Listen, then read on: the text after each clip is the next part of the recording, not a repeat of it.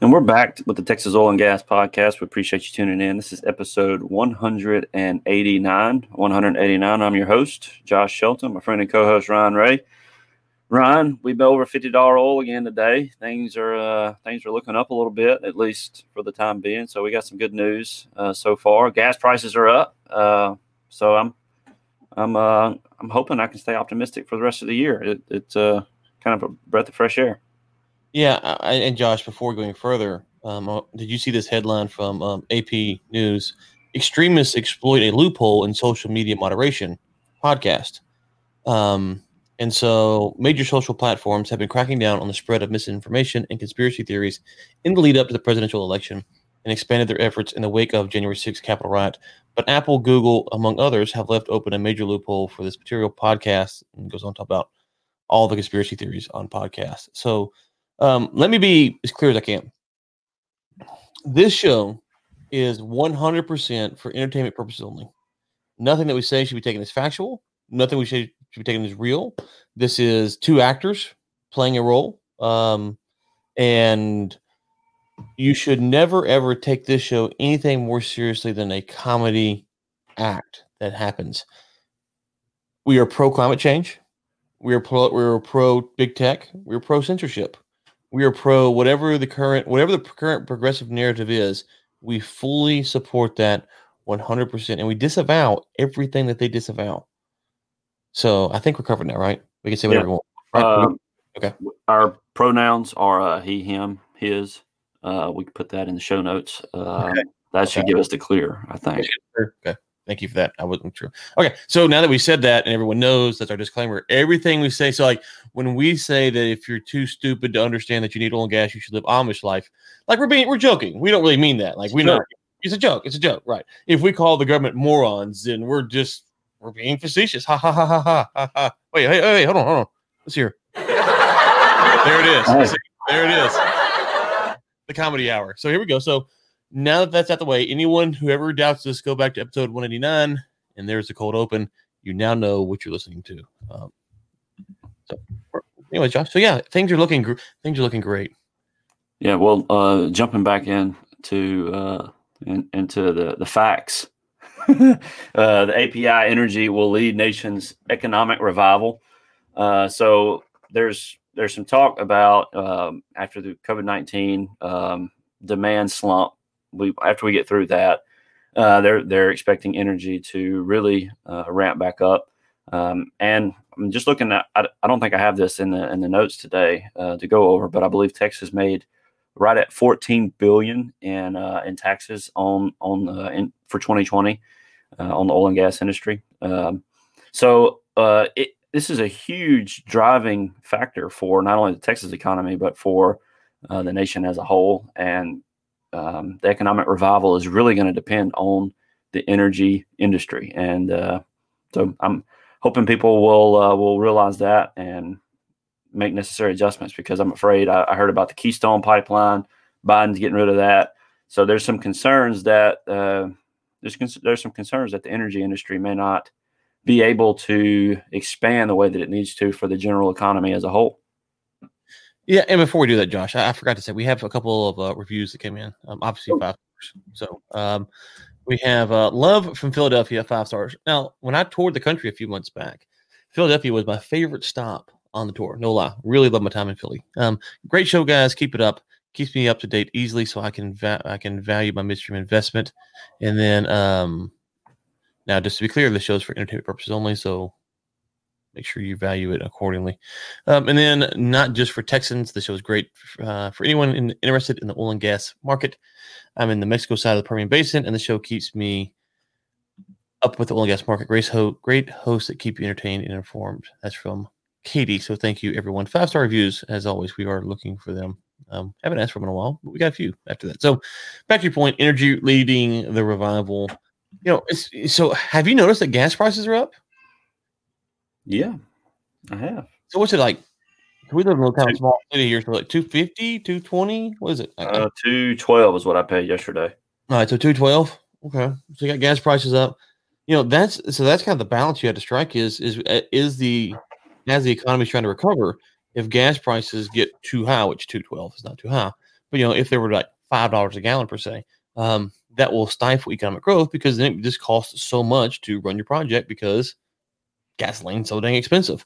So that is something to watch is what happens with gas prices over the coming year. And then as far as the energy stuff goes, I think it'd be interesting to see because Biden, did you watch his speech the other night? His I did not. Thursday night, I guess it was. I didn't see it, no. So he did a speech about 22 minutes, something like that. You can go look it up on YouTube for anyone that's interested. And, he talks about all the things that he's going to do. And the narrative by the end of 2021, that's where we're at now, right? 2021, yeah. 2021, 2022 is going to be quite interesting because he's going to push for a lot of these green type infrastructure projects and things like that. So, will oil and gas be considered part of energy, right? So if it is a big economic revival, as you're saying, and it helps kind of stimulate the economy, of course, the Democrats and anyone in office will gladly take that credit.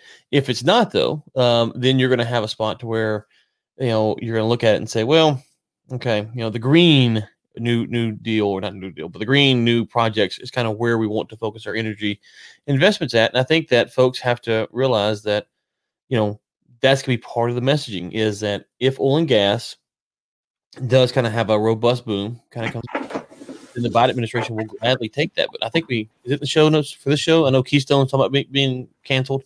But if oil and gas doesn't, then they will definitely push the green narrative further. And, it's kind of early to say how successful the green narrative will be because some of the things he's talking about doing, like the charging stations and stuff like that, I'm just not sure how practical that stuff is. And so we'll have to see.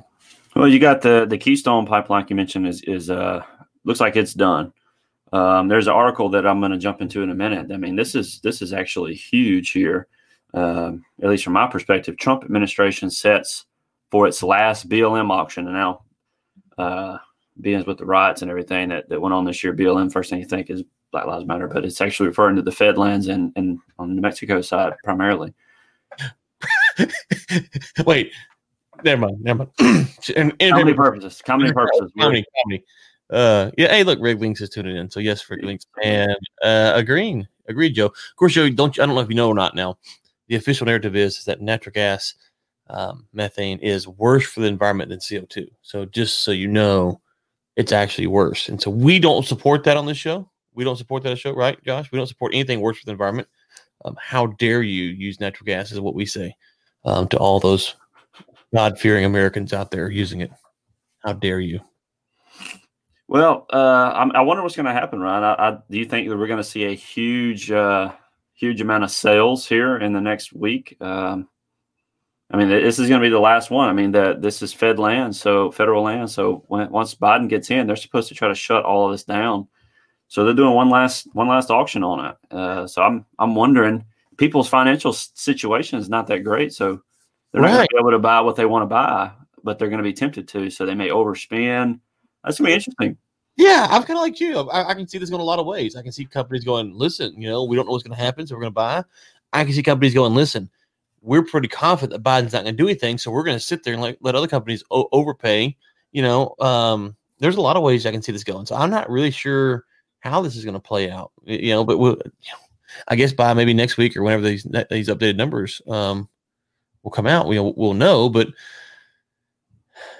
Biden's canceling, and Greg from Rick Links' comment here about the Alberta might lose that $1.5 billion of taxpayers' money. That $1.5 billion, taxpayers might be a little pissed off about the cancellation of Keystone. Agreed.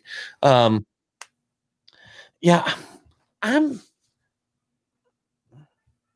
Biden's coming in. He's canceling Keystone. Now, for us, that's a bad thing, right? But for the general public, canceling Keystone doesn't cost him much sweat equity, right? That's a pretty easy thing that he can cancel.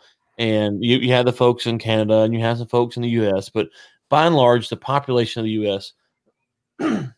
is not going to be up in arms over a Keystone. So I think that's an easy one. He can check off the list and kind of score him some points with the left, and he will have some right critics, but the average person in Kentucky doesn't really care. So I think it's easy. If he were to cancel the BLM, fracking on BLM lands, that's a pretty sharp move early on. And so I think, you got to think like this. whether it's the president, the principal, the priest, whatever, someone new in a role only has so much equity capital to expend early on before the honeymoon's over. And so if he comes in and says, we're going to cancel Keystone XL, we're going to ban fracking on public lands, we're not going to sell anymore, we're going to do this. Well, at some point, the narrative will shift from, all the right wings just mad to the center folks are mad. And then you'll have some of those kind of blue dog Democrats, we used to call them, they'll get kind of mad. And so I think he's trying to be strategic here. So I think we're safe for a little while.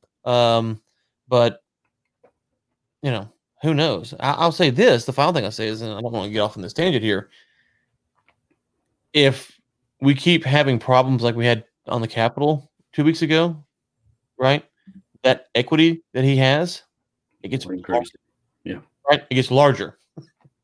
So for whatever you think about that or whatever you want to, we're not getting that on the show, but just let's state the obvious here. Folks out there, if you're out there doing things that brings the wrath of the government on you, it gives the government more power to do things that you don't want them to do. So, in other words, don't be an idiot. Yeah. Well, I think you might be on something there, Ryan, with using up some of their equity.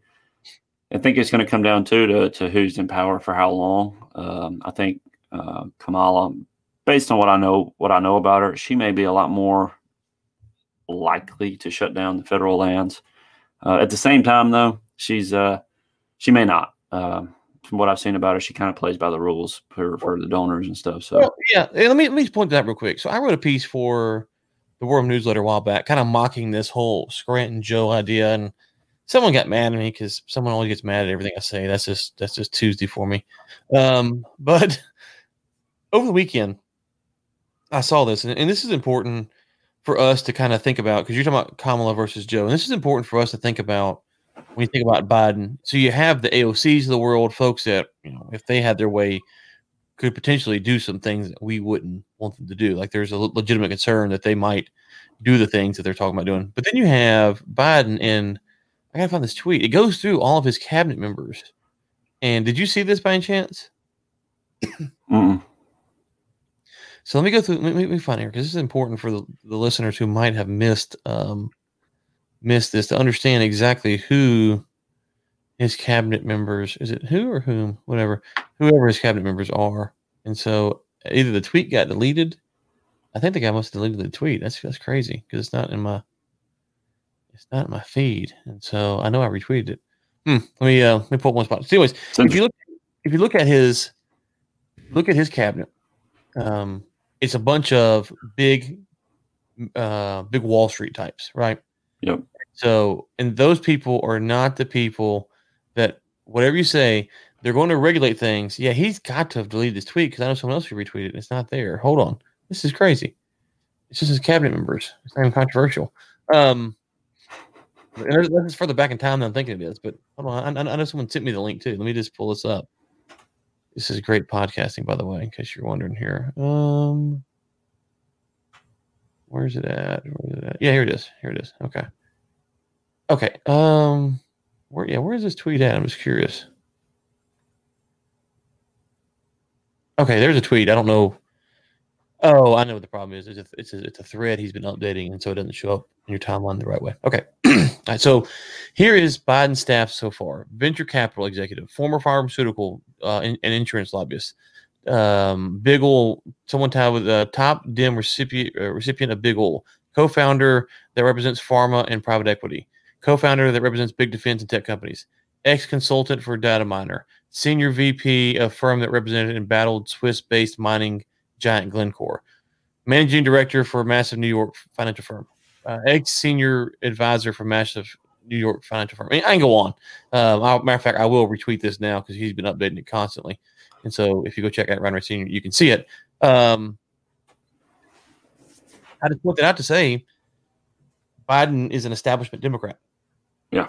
When he says he's been around 47 years, you got to think what that means. He's been around 47 years.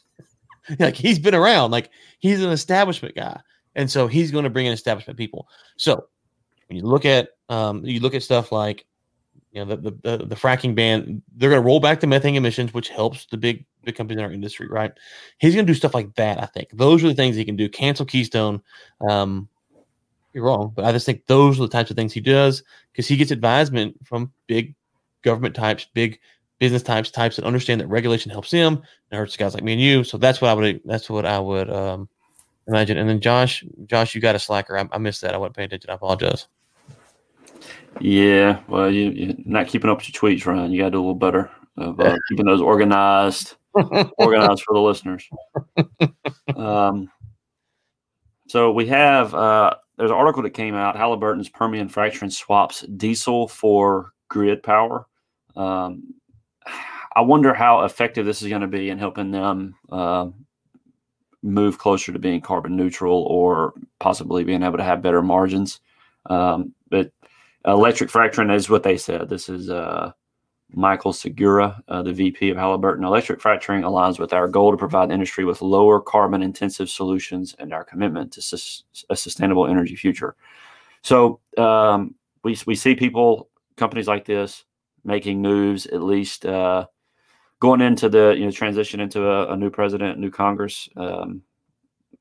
They're at least making moves to protect their reputation, and I think it's going to be huge for them. Because like you said, they're going to be passing regulations. It's going to help the bigger guys, and Halliburton, I think, would be in that conversation to benefit from something like this.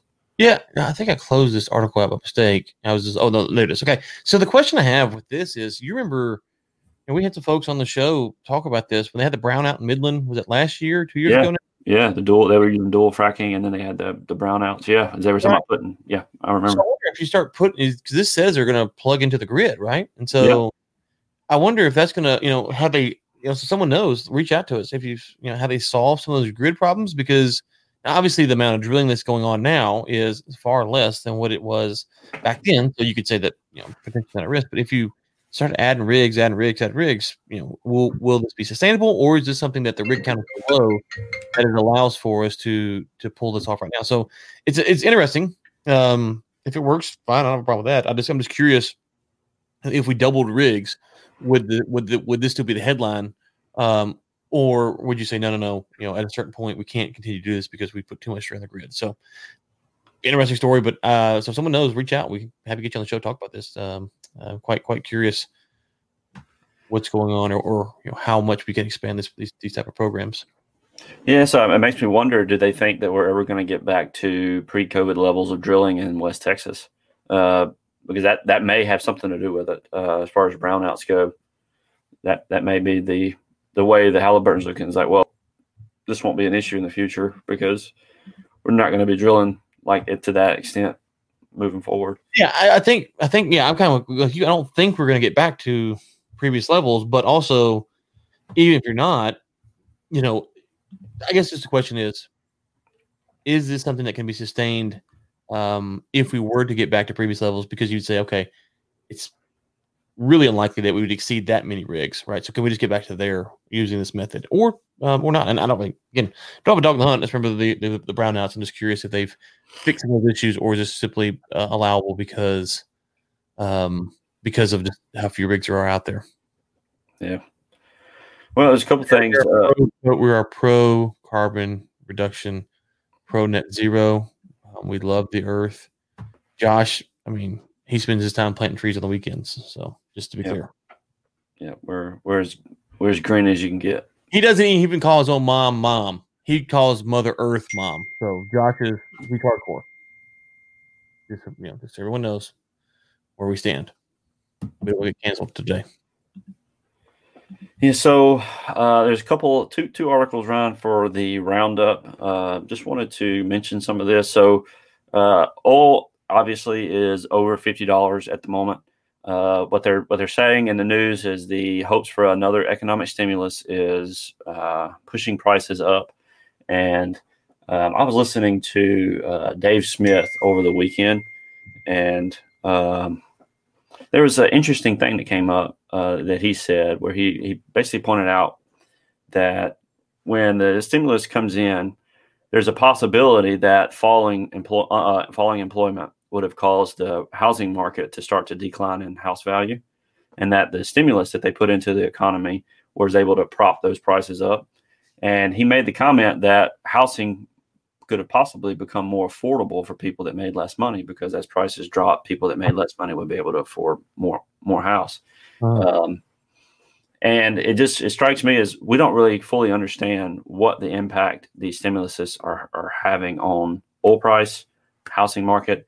Sure. Who in the heck knows what's going on? It's good news to see it over 50, but I wonder about the housing market. I wonder about the oil market. When these stimuluses stop coming, like what happens? Like what is the Uncle Joe's about to send us another stimmy. I didn't get my last stimmy, to be clear, so I don't know what happened. Again, I am towing the line. I am a company man sending my stimmy. But I think you're right. Mark Grisano, for everyone who doesn't watch his shows, should watch his economic stuff. One thing he pointed out, Josh, about this was that the houses under 200,000, I think it was the number, maybe 250,000. Like they are that market is really tight. There's like none out there. But the houses above like 400,000, I think that there's a normal ratio on the market. I can't remember exactly what it was, but the sub 200,000 houses, they're basically gone. Which let's just kind of tease it out here. When things go bad, most people, they go for a cheaper house, right? They move down in houses, right? And so you have 800,000 goes to 600,000, 600,000, 400,000, 400,000, 200,000, 200,000, 100,000, whatever. Whatever it is. They work their way down. Well, if the $200,000 price point and sub 200K price point is kind of there's not a lot of listings, not a lot of inventory, then people can't go down, and that's part of the issue would be is that you can't go from 400 to 200 or 300 to 200 or whatever it is. Like you can't go from 400 to 300, but if you don't have a job or you can't afford it, then you don't really need 300. You need 200, right? And so being able to make that downward movement is, I think, it's part of what you're saying is that the market for the mortgage forbearance, the stimulus checks, all this stuff is kind of messed with all those numbers to people where people aren't necessarily sure where things are going to happen. And then I talked to a guy the other day, and he said that they were pulling off roofs of houses that were 600,000 and turning around and flipping them for 800,000, like right now. Like they're just pulling the roof off. I mean, the roof's a big investment, but it's not a 200K improvement. And so, well, I can testify that housing prices are higher than they should be right now.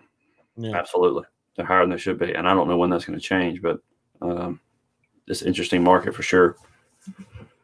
And then we have one more, Ryan. The rig count in the Permian Basin climbs by 10. So as you would expect, oil prices continue to climb. The rig count's going to continue to climb. And I'm not sure, it's been climbing for several weeks now. So it looks like it's trending in that direction for the time. That it is. Regardless of what you think about stimmies or inflation or whatever. Price is the price for right now, and so we'll have to see what's going to happen. So, I guess that's it, huh, Josh? Yep, that wraps us up, man. All right. Well, anybody interested? Geopolitical show for Ellen and I's Energy Week podcast. So be sure to check that out. And just a final note, folks. Just everyone, right, left, libertarian. This is. Take the temperature and turn it down a few notches. Just turn. It's just turn. Breaks here. Turn the temperature down a few notches. Matter of fact, I will send this out. I will tweet this out from my account of a pretty rough video from what happened. Did you watch that video of? I did. Yeah. So there's a lot of talk about Civil War, this and temperatures rising there. Like I'll tweet this video out. And you can go look at the backstory, what happened in South Africa. But this is. Just take the temperature down a few notches. Just friendly advice. However, the show. Wait, hold on. Wait, I can't say the comedy line after that, can I? Because then it look like I'm opposite. No, that was a serious part of the show. So, yeah. Serious checks. That's serious. And everyone else for tuning in. And until next time, keep climbing.